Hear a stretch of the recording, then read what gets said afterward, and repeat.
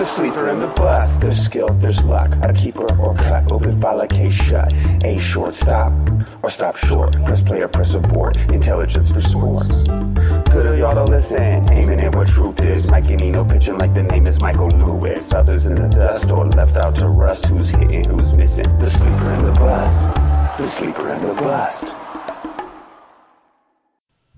Hello out there in Fantasyland, and welcome to The Sleeper and the Bust. I'm Mike Podhorzer, and I'm joined today by Rotograph's editor, Eno Saris, and we'll be discussing a trio of starting pitchers embroiled in playoff baseball and take a first look at the catcher pool. And as of about an hour ago when they typed this up, the most interesting player alive today was Hyun Jin Ryu, and so we are going to stick with that because we already talked about Justin Verlander very recently. And Ryu was quite a surprise for the Dodgers this year in his rookie season. He was actually the 25th most valuable starting pitcher and 79th overall player, according to Zach Sanders' value calculator. Did you expect him to be this good? No, I didn't. I guess I fell in love with the radar gun a little bit too much because he averages 89, 90 on the fastball, and so. I didn't think the slider was anything special when I tried to video scout him, and so I thought he might be just a changeup and location guy, but which he kind of is. But it works in the National League West. It works in that ballpark, and it for sure worked this year. Yeah, a 3 ERA. He was actually better in the second half, and if you look at his xFIP in the first half, it was 378. And then he basically decided he's not going to walk anybody. And he posted a 295 mark in the second half. Just about the same strikeout rate. But what do you think next year? Is he going to be better or worse than that 25th best starting pitcher? Well, I don't think he could be much better. The swinging strike rate doesn't suggest that he will necessarily be much better. He was a little bit lucky on homers. Yeah, he also stranded 78% of base runners, so that's a number that it's doable. I mean, the league leaders are typically in that range, maybe 79 to 80%, so it's certainly repeatable, but it's not the type of skill that you could possibly expect him to have at this point. So there's a very real chance that drops into the low to mid 70% range, which pushes his ERA into the mid threes. Yeah, and if you look at his pitch peripherals,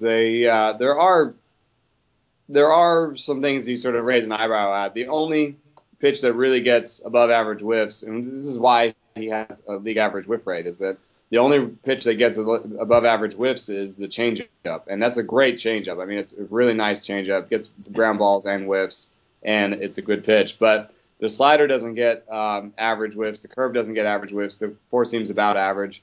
They do get good ground ball rates, though. So, I mean, what you're looking at is basically a guy who commands it well.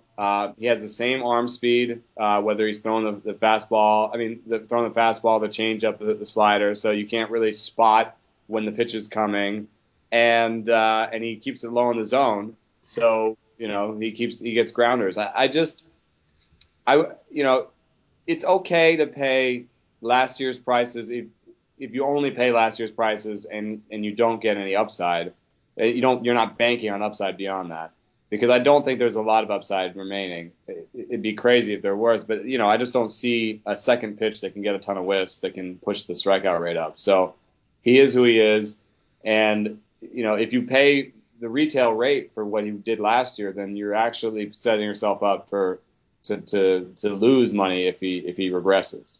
Well, you know what? If you believe in the Steamer projections, and I love Steamer projections, then Ryu might actually be the next baseball Iron Man.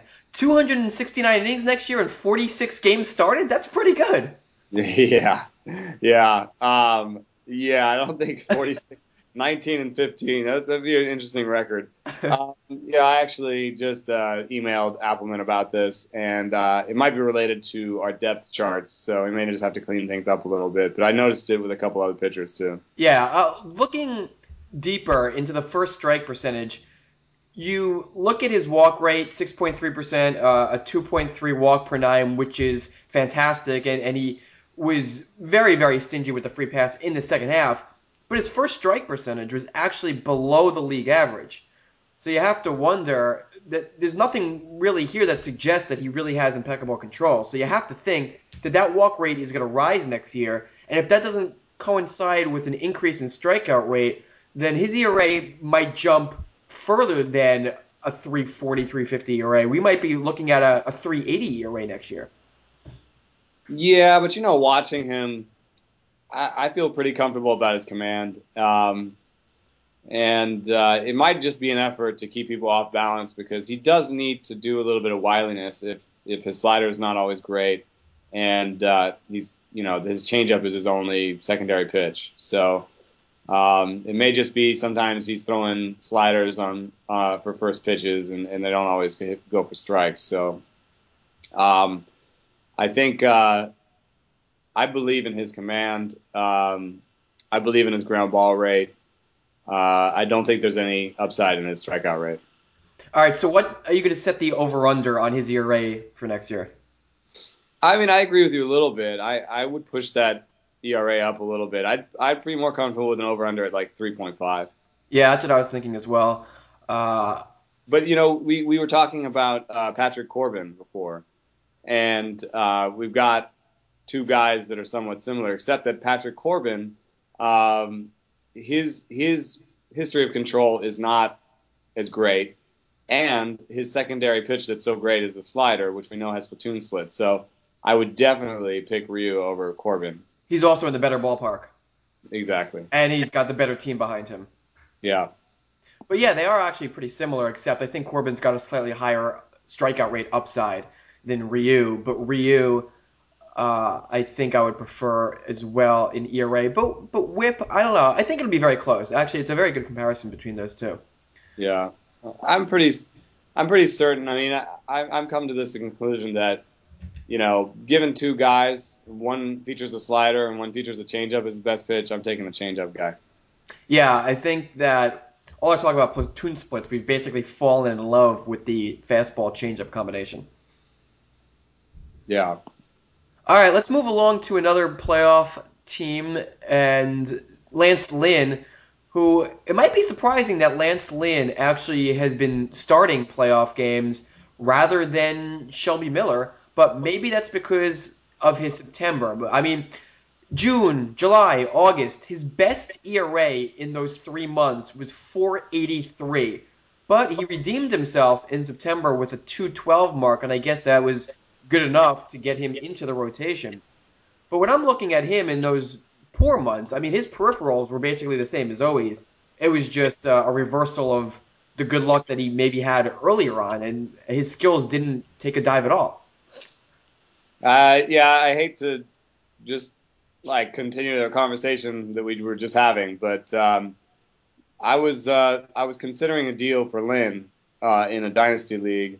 Then I noticed that he's been using the changeup less and less often, and then I checked his platoon splits, and this year he struck out 27% of righties against a 5% walk rate or 6% walk rate, which is awesome. That's really, really good.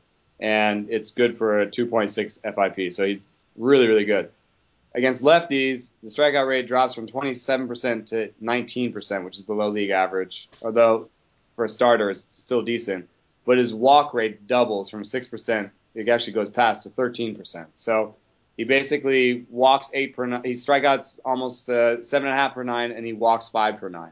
And that's not good. And the FIP for that is a 4.2. So he's got struggles against lefties, and he basically the way that he gets around lefties is by walking them. And it works to an extent. There are fewer lefties than righties in the league, but I think lineups will start to stack lefties a little bit more than they have. I mean, he saw fewer lefties than righties this year, and I actually ran the numbers. And righty starters can expect to see almost 50% lefties in the lineup, and that's because of switch hitters and because of platoons. And and the way that teams can change their lineups. So, if he sees 80 more or 50 more lefties next year, his numbers will look worse. Yeah, and he was okay because of how dominant he was against righties, a 288 xFIP against them. You can't expect that level of dominance. I mean, this is Lance Lynn. This is not Justin Verlander, Steven Strasburg. This is not, who you think of as a top pitcher against right-handed batters. So you can't imagine that kind of success being sustainable. And I'm really well aware of his splits because this year when I was playing FanDuel, how I always prepare is I look at the starters, and I'll always then identify whoever is facing them. So any bad starters against and whoever whatever offense is facing a bad starter, and I'll look at platoon splits. So obviously, guys who stink against both sides of the plate, I'll pick up any hitter against them. But Lance Lynn, if you just look at his name, you think, oh, Lance Lynn is a pretty good starter. I'm not going to pick up any hitters against Lance Lynn, but you would be wrong because he was awful against lefties. And so I always made sure to consider left-handed batters against Lance Lynn. And, you have to consider his history where he was, ticketed for the bullpen. He seemed like he was going to be a bullpen guy. There must have been a reason for that, and this is why.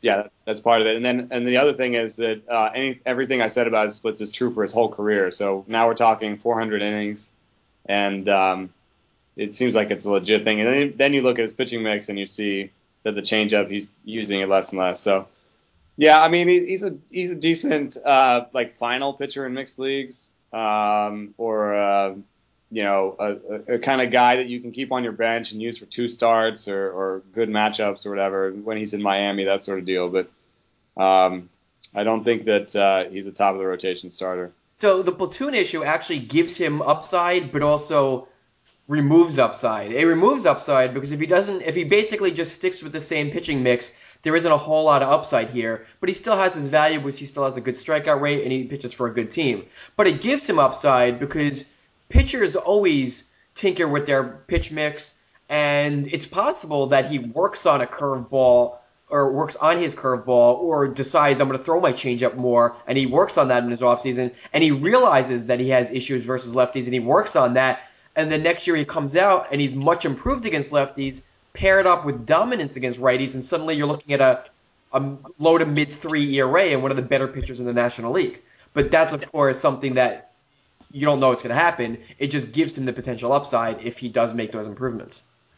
Yeah, I mean, I think definitely I'd be interested if I heard or if I interview him in the spring and you see in the interview that he's working on his changeup and that's his number one thing, then that'll be interesting. Or if you hear it in another game story, you hear Nick Piacoro writing about it, or any of the excellent beats for the Cardinals, then definitely perk your ears up. All right, let's move along to another surprise this year, and he's actually pitching as we speak, and that's John Lackey, who is facing the Tigers right now. I don't think anybody saw this coming. He missed all of 2012 recovering from Tommy John surgery, and all he did this year is revert back to the John Lackey that was really good for the Angels from 2005 to 2009. I assume he completely outperformed your expectations, right? Yeah, for sure. And I even considered picking him up in some really deep leagues just because I figured he might be a warm body, but he's definitely done better than that. And what's pretty amazing is that we always talk about Tommy John surgery. Control is really the last thing to return. And here's John Lackey posting his best walk percentage of his entire career. I just can't explain that. That's crazy. Yeah. So his velocity was perfectly fine. It was actually it was the highest of his entire career. I mean, only by 0.1 mile per hour versus 2011, but it was the best velocity of his career. The biggest difference, speaking of platoon splits, he threw his slider 30% of the time, significantly above anywhere he's ever done so in the past. And actually, this is an example of where PitchFX and BIS disagree. BIS is calling it a cutter and he doesn't even throw a slider. Whereas, I'm sorry, that's what PitchFX says, and then BIS says that he throws a slider a lot. I didn't watch Lackey much, so any idea? Those are the same thing. I mean, I wouldn't worry too much about that. I do think what's interesting is that slider or cutter, whatever he calls it. He might actually call it a cutter. The thing that's interesting about it is that this year he's been using it against lefties too, and he's got a whiff of Masterson about him in that he's a four-seam sinker slider guy with a curve, and the change is like, he throws 30 a year. So I feel like his approach against lefties is to use the curve a little bit more and basically get ground balls with the curveball. Which I guess it worked this year. I just don't see a platoon busting Arsenal here. And when I look at the outcomes, the only pitch that has average whiff rate is the slider. Well, he has no platoon splits. So when you said no platoon busting, did you mean that you were worried about lefties, or you're saying that he's good against both? If I didn't look at his platoon splits and just looked at his pitches, I'd be worried about his pitch against lefties. But I guess what's happening is that the curveball works, and maybe the curveball is a more up and down curveball and doesn't. It doesn't have a ton of horizontal movement. So I guess the curveball is his way out of the platoon split. Yeah, I mean, he had always been basically a fastball curveball guy, and it looks like he's transitioned into a fastball cutter / slider kind of a guy now, with the occasional curveball thrown in, which is surprising because the curveball was always a very good pitch for him. But it's definitely down. And it's also surprising that coming off of a serious elbow injury, that now he's throwing his slider more often than ever before. I mean, you would think the opposite, that he throws curve more just so he wouldn't put as much stress on the elbow. But yeah, it is funny because Jared Parker did tell me that his team told him to stop throwing sliders during rehab for Tommy John. But, Jared Parker was, under team control for a long time and was like 24 or something when he got Tommy John. And John Lackey is 35. And he's only under team control for one more year. So I guess Boston was like, sure, you want to throw sliders? Go ahead. Well, I mean, the bottom line is that nothing here looks fluky. John Lackey has done it before. It may have been a while, so he may have forgotten. And yeah, he's going to be 35 next year. So if we look at where he ranked, he was the 43rd most valuable starter this year, 129th overall. Would you be comfortable taking him in that same area, or would you expect a little more regression, and you're just concerned generally just because of his age? Yeah, I mean, I wouldn't put him in that walk rate again. So I'd put him probably closer to his career, which is 7% instead of 5%, or 2.5 walks per 9. He's never going to strike out more than he did this year. Not again. So you're talking about a guy 7 strikeouts per 9, 2.5 walks per 9. Really, he's in this group with Ryu and Corbin again, but he has way more downside than Ryu and Corbin. So you would prefer those two over Lackey? Yeah, the only problem is, of course, those other two are going to cost more. And because people will still think of Lackey as the old Lackey or the Boston Lackey before this year. Right. Well, is he a top 50 guy next year? At starters? Yes. Also, have to remember, his 43rd value among starting pitching was due a lot in part because he only had 10 wins. So he got terrible run support, which is crazy considering that he was on the highest scoring offense in baseball. It's true. I think I'd be comfortable with him as my 5th starter, so he's right there on the borderline, but yeah. Yeah, I definitely think he's 60. a top 50 guy. Yeah. He actually might end up being similar to 43rd again because even if his ERA and his WHIP get worse, he should win more games in the innings that he throws. Yeah. So that's going to offset it in terms of value. All right, let's talk about catchers. It's catcher week on Rotographs, and we are looking at the top earners and the busts and everything. And for a change, we'll actually use the name of the podcast, The Sleeper and the Bust, to talk about every position. So, give me a sleeper for next year among catchers. Well, I wrote about one today. I do like Devin Mesoraco, but I also like the one that you wrote about today, Wilson Ramos. I think that the way that his team played him almost every day down the stretch says to me, and traded away Kurt Suzuki, says to me that he's going to get a lot of at bats next year. As long as he's healthy. Right. I mean, obviously.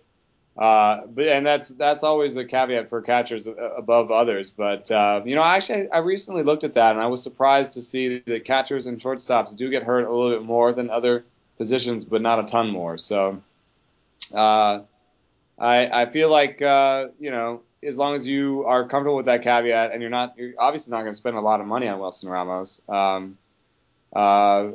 I think even with some regression in the power department, I like him for a decent contact rate. And, in a league where the league batting average right now is 250 and the catcher's batting average is like 240, I'll take Wilson Ramos to hit 270 and hit more than 15 homers. There's obviously a lot of question marks going on with Ramos. Can he really sustain that improved strikeout rate, given the fact that his swinging strike percentage barely moved? Is he going to hit a ton of ground balls as if he's Juan Pierre again? And what of his 28% home run per fly ball ratio? But that matches up with his 310 feet of batted ball distance. So lots of question marks. But when you look at everything together, you think that he does have upside if he can stay healthy of 20 to 25 home runs, batting at least 280. I mean, he posted a 270 BABIP, and that still led to a 272 batting average. So if he can get up to a league average mark of 300 at least, that's even upside of a 300 hitter. So I think that there's some real dark horse possibilities of him being a top 5 catcher next year. One weird thing is the league average BABIP for catchers is actually 286. I guess they're slow or something. Yeah, it's all the Molina brothers that are bringing down that. Yeah, but no, I agree. I think he's a decent guy. There's going to be a lot of discussion, I think, next year about like Wilson Ramos, Sal Perez, Jason Castro, guys who would be in the 9 through 13 kind of area that are younger, that seem to have more upside. I'll take Ramos over Perez because he has more power upside. And as much as I like Castro, I'd say Jason Castro is my other name as a sleeper. I do like what he did was he told me he was going to try and hit more fly balls. He hit more fly balls and he hit more home runs. So I think there's something sustainable about what he did, especially since he told me he was going to do it. So I kind of find that appealing. Castro versus Ramos is interesting, but I think that Ramos's better contact rate wins out for me. Yeah, I think Castro, if there's any sleeper value there, it's just because people won't believe that he's legit. And I think that Jason Castro is legit, and I think he could easily repeat. I don't think there's a whole lot of upside left, but I think Jason Castro can definitely repeat what he did this year. Yeah, I mean, you have to regress the BABIP a little bit, but Steamer's 250 with 17 homers. I mean, yeah, the plate appearances are off probably because of the same problem, but I would actually take the over on the Steamer power, which is 162 ISO. I'd take the over on that and say he could hit 250 with 18 homers, sure. Let's talk about Devin Mesoraco because he's your more traditional sleeper type of a name, whereas Ramos and Jason Castro, these are more guys that might just be undervalued but aren't a traditional type of a sleeper. But Mesoraco definitely is. And I wasn't even thinking about him until I read your article. And I think the Dusty Baker factor, that now he's gone, I think that'll help boost his playing time. And if he can get 400, 450 at bats, yeah, you throw him into that whole grouping of 15 home run, 260 upside. Yeah, I mean, one of the things that I really like about him beyond. I mean, to be honest, like he's a deep league catcher. I don't want to get into a Lucas Duda situation where I tout a $1 guy and all of a sudden people are spending too much money on him. But um, you know, right now he's a guy you can buy as your second catcher in a two catcher league. Maybe you can get him for $1. He's a deep league guy. That's fine. What makes me excited about him beyond maybe being able to just return that sort of value is that he was once the 11th ranked prospect on Baseball America. And I know that was in 2011. That feels a really long time ago. But what that tells me is that, he has pedigree. He was on the Baseball America list twice. He was, a top prospect for the Reds coming up all the way through. So, he's made little adjustments here and there. His strikeout rate's better than average. His walk rate is average. And he had years in the minors where he had great power. So, he could put that all together. I mean, the one red flag I see with Mesoraco is what has happened to his power. I mean, when he was coming up as a prospect, he was supposed to have very good power for a catcher, but over 538 at bats, only a 134 ISO, and his batted ball distance this year was only 274 feet. Now, obviously, as we saw with Wilson Ramos, batters do increase their batted ball distance, but when you're starting at only 274, I mean, that's a lot of hope. And you would have thought that Mesoraco would show more power than that. Yeah, I mean, this is a guy who almost had a 300 ISO in Double A one year. So I do want a little bit more out of him in the power department. At least he hits in a good park for that. And, he hasn't ever gotten enough plate appearances where we would say that his power was reliable. In terms of like inside the year correlations or whatever. Like he's never gotten a big enough sample where you could say that is his true talent power. And yes, if you look at his career, you can say, okay, 500, 600 plate appearances, 134 ISO, that's sort of reliable. But that's like 3 different seasons, 50 plate appearances in one season, 180 in another season. This guy hasn't, I don't want to say it like this because it sounds like old school, but he hasn't gotten the full chance yet. So I would love to see what he could do with 450, 500 plate appearances. Plus, it is only one season, and we have to remember, only one season. We can treat that whole sample of his career as his rookie year. And how often do we see a rookie come up, their power isn't really there, then the next year it takes a big step up, and it reverts back to basically where they had been in the minors. We see this all the time. So even though he's been around for a little while, and his career ISO is only 134, that doesn't really mean a whole lot. He still has that pedigree of a really good minor league power. Yeah, don't go nuts because obviously there's flaws here, but he's definitely what I think. I put him in that bin we've heard so often, the post-hype sleeper. Yeah, well, I'm going to inflate his value even more right now because I'm going to talk about his batted ball distribution, which if you look at his career, it's almost identical to the league average. And league average BABIP is, 290 to 300. So I don't know why his BABIP is all the way down to 248. There's a slight pull tendency, but he's not. I don't think he's a guy that'll get shifted because he doesn't have the power and he's a catcher and I don't think that people will shift him a ton, but there's a chance he gets shifted some because he hits ground balls. He pulls ground balls a little bit, but I would say that that is still incomplete, and that can change year to year. And he's not an extreme pull guy, so I'd be comfortable taking the over on his BABIP, his steamer BABIP 266, and giving him something more like a 280. But even at 266, if he had 244 and showed above league average power, he'd be a good second catcher.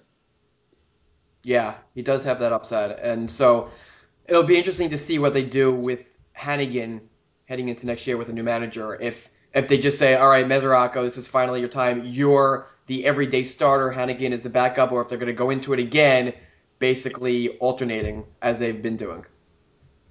Yeah.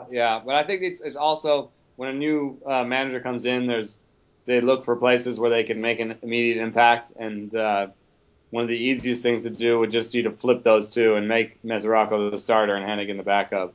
And Hannigan, even when he's going well, is basically a powerless 10% walk guy. So. All right, so when I was looking for a bust among catchers, I realized that this has not been a very good year for catchers. I mean, Napoli was the number one guy, but he wasn't that great to begin with. And so it was hard for me to come up with a bust because nobody had a wow type of a year, right? I mean, this seemingly was a pretty poor year for catchers. Yeah, and it's only going to get worse because you're going to lose Napoli and Martinez. That's two top 5 guys. So everyone's going to be, feasting at the same trough. And I doubt that Buster Posey loses a lot of value just because he still hit 294. Carlos Santana had a decent year. I think he'll be, those two guys, even though they rank 6th and 7th, I think they'll be the most expensive catchers next year. I just don't see this as a position that you should spend a lot of money on next year. Yeah, I see lots of people next year going with the cheap catcher route, which might actually make the top guys a bit undervalued, but we'll have to see. Yeah, you'll have to see how your particular draft sets up. But just in general, I mean, the difference between a Yachty at 300 with 10 home runs and Salvador Perez with 290 and 10 home runs, that's the difference between your first and your 9th catcher, your first and your 7th catcher. So I don't really see the need to spend a lot of money. I'll be probably hanging out with Castro and Ramos and McCann. I mean, McCann, I think, could qualify as a sleeper for me. I don't know why. He only ended up 14th because of his lack of plate appearances. And, give him more runs in RBI, he's gonna go up that list. So I'll be hanging out down there. In terms of a bust that I saw that was interesting is Willen Rosario. He's people love him because he hits in Colorado. But he had a step back in power this year, and he had a crazy BABIP that pushed his batting average up. And I'd be more comfortable projecting him into like a 260 batting average. And if that's 260 plus 20 homers, that's only a couple more homers than our scrum down at 9, 11, 12, 13.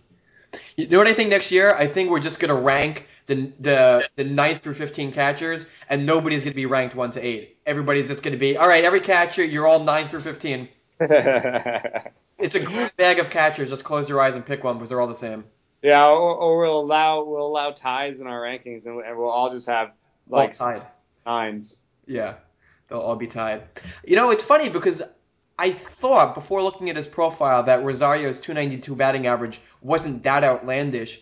Given his batted ball distribution, I don't think it really necessarily was this year. And I kind of like the Steamer 305, 276 batting average. I don't think that will pull his value down that far, especially if his home run per fly ball, increases a bit. Of course, 17%. I mean, that's high as it is. And I know in 2012, let me look at what his distance was last year, because I know in 2012 it was really high. Oh, wow. So Rosario this year, 285 feet, which is just barely better than the league average. Last year, he was up at 307. He lost 22 feet of distance. Yeah, That's majorly significant. yeah. So, I mean, even if you look at, I think the Rockies Double A is a nice hitter's park too. yeah, So it's Colorado Springs, I believe.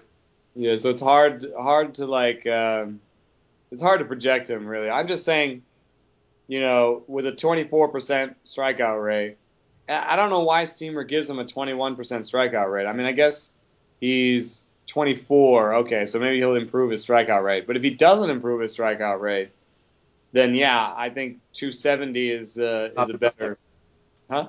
270 could be optimistic, especially if his batted ball distance doesn't rebound, then his home run per fly ball ratio could drop. He could become a 17 home run guy, and suddenly he's batting 250. Yeah, exactly. And if you look at his swinging strike rate and his walk rate, I know those aren't like directly related to roto stats, but they're bad. I mean, he's got a bad approach. He swings at everything, and he misses a lot. And so these kind of guys, make me nervous. Is basically what I'm saying. And you know, I see a possibility of Crater there. Is all I'm saying. All right, so I actually had this was tough for me to come up with a bust. So I actually had Yadier Molina because he earned the second most value out of all catchers. And I just don't like guys who rely on a high BABIP and are basically an empty batting average. And obviously he's got a good lineup spot. He plays most days, so he gets a lot of at bats for a catcher. But he's over 30. He's relying on a 300 batting average. He basically proved with the 12 home runs this year that last year's 22 home run outburst was a fluke. And so, like you said, is Salvador Perez that much different than Yadier Molina? Not really. So I think comparing him to as the number two catcher this year, I think he's going to be a bit of a disappointment next year in terms of he's not going to be the second best catcher. And those innings have got to catch up to him. I mean, he's often a guy who hits more often than other catchers, and I just feel like that's going to start. I mean, this year he got hurt, and nothing predicts DL stints than like past DL stints. So I feel like he'll get hurt again next year, and they'll be able to afford to sit him, and I think they will. Yadier's on my list, and then another blessed I had is Salty. Yeah, I knew, I don't know why, but I just knew that was going to come out of your mouth because that was the other guy I was going to say too.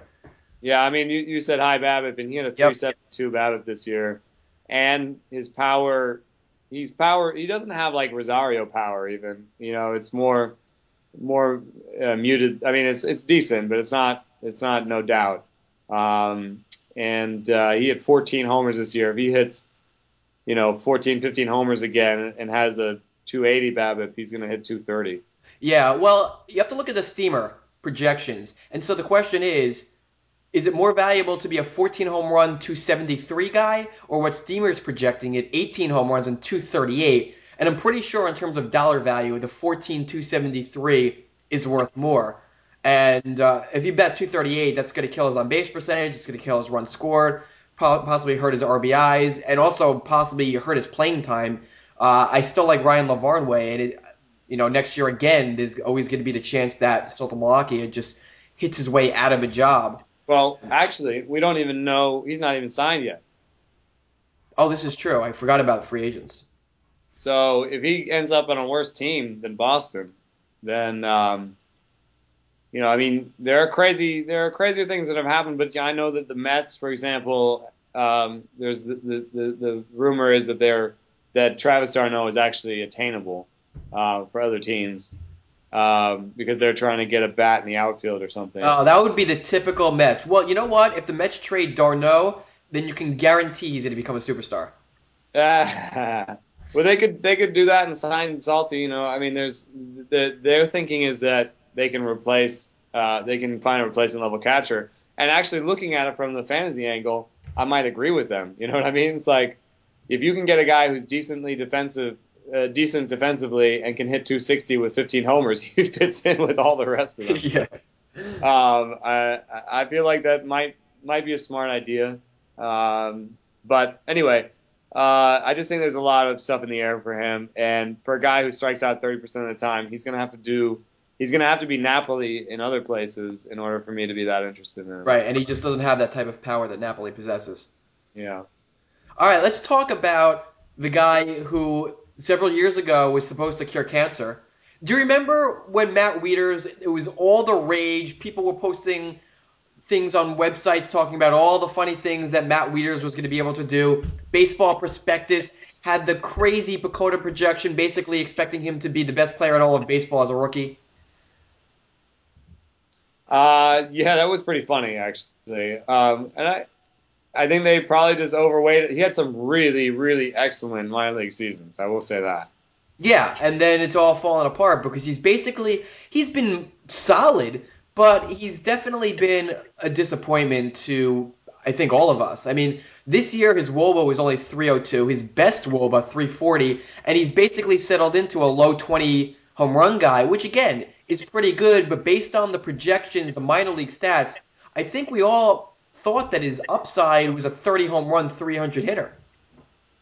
You know what? I'm going to play devil's advocate here and push back a little bit and say that he might actually be a sleeper next year. This is the year, right? 30 home runs, 280? Not not that kind of sleeper, but just that he was the 12th ranked catcher for us, and it was his worst year. I mean, if you look at everything, it was his worst year. Not his worst strikeout rate, but his worst BABIP, his worst walk rate, his worst power of the last 3 years, which is when he sort of established his power level. Worst runs, second worst RBI in that 3 year period. So, of the baseline he's set in the last 3 years, he had his worst year. So if you just push his BABIP back up to 270, you've got a 250 to 260 hitter with 20 home runs, and that's a little bit more power than the down market guys that we've been talking about. I mean, he's a comfortable 180 to 190 ISO hitter. So I don't know. I mean, if he falls further, if he's there and I'm looking at Castro and Ramos and those guys, I'll take Wieters. I mean, just because, I'm sort of faith casting a little bit on Ramos and Castro, and I'm sort of believing things and saying, oh, I believe him because of this, or I believe him because of this. With Wieters, you can say, I believe him because he's already hit 250 to 260 with 22 homers for 3 years in a row. Yeah, and I'd rather bet on the guy who just needs to improve his BABIP than also has to see a jump in power because he's already shown the power. Right, or bet on a guy that's done it for a half season and say, oh, this means he's going to do it for more seasons. I'd rather bet on the guy who did it for 2.5 seasons, Yeah, So, and I think before the season ended, we talked about Wilson Ramos, and I surprised you greatly by saying that he ranked seventh in all of baseball at 310 feet with his batted ball distance. Well, I'll surprise you again and add to the Matt Wieters offseason hype because Matt Wieters ranked third in baseball at 311 feet. Jesus. Yeah, that's a 20-foot increase compared to last year. So obviously that didn't help him in the isolated slugging or the home run per fly ball rate department, but it suggests something. I don't even know how it couldn't. It's so weird. Yeah, that's pretty crazy that he hit the ball that far and his home run per fly ball was basically league average. But it does hint at a future power surge, and so maybe that 25 to 30 home run season is next year. And I think maybe fantasy owners are becoming bored with him because they're like, oh, I've given up projecting the big breakout. We know what he is. He's a 240 to 250 hitter, 22 home runs. And I think people are just getting bored projecting the big breakout, and it might make him undervalued while still preserving that upside that we always thought he had in previous years.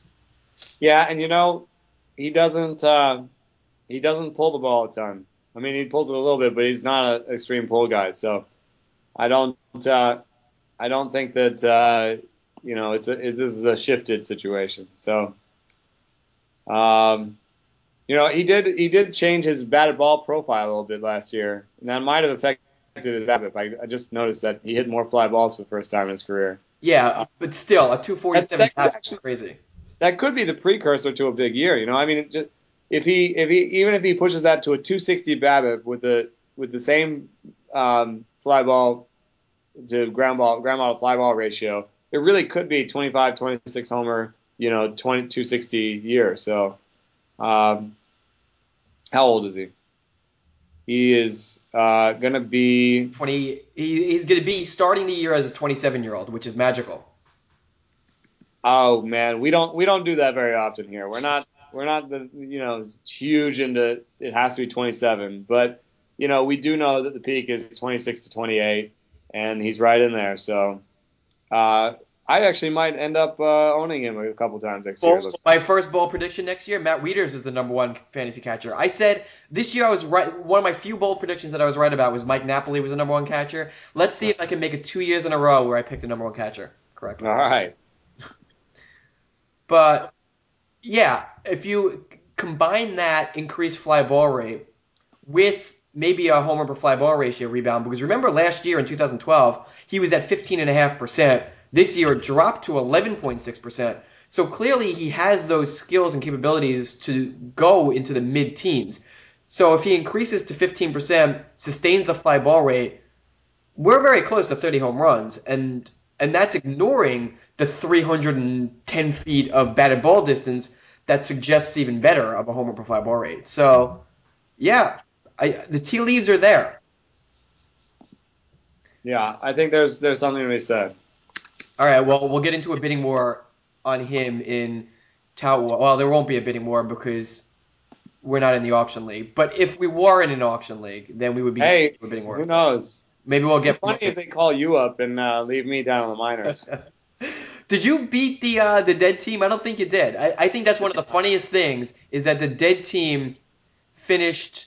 Where was he? Fifth or something. He finished sixth. He was 3 points ahead of you. That's crazy to me that a dead team can finish that well. I was really trying to get him, man. I used up every single one of my FAB dollars.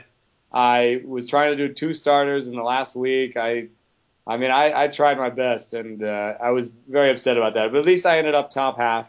Yeah, but the I like funniest ending up thing, top half. he Huh? actually finished first in RBIs and stolen bases. That is so crazy. I guess he picked guys that played every day. I mean, that's an underrated thing for I was looking at Hunter Pence's numbers, and he's like fourth in baseball in games played over the last 4 or 5 years or something. And as much as I didn't like him going into the season, he obviously had a great season, and part of that was he was there every day. Yeah, he doesn't ever get injured, and that's obviously an underrated attribute for fantasy players to look at. Anyway, that is a wrap, folks, as we want to get back to watching the scoreless Red Sox Tigers game. So join us again on Thursday for more fantasy fun on the Sleeper and the Bust. For Eno Saris, I'm Mike Podhorzer. Thanks for tuning in.